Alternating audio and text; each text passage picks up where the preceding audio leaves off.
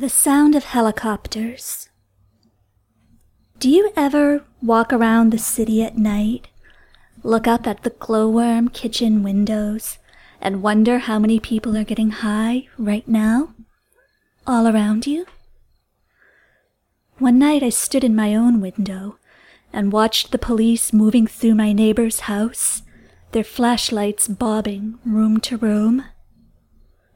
Some nights emergency lights flash on my ceiling for hours, red and blue like a bomb pop. The deputies never see me up here watching them. I cast no silhouettes. Even if you stood on my sidewalk, if you could point to my window pane, you would still see only midnight. I have one spiral light bulb left.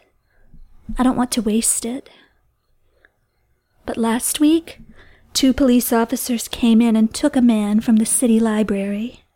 He went so quietly.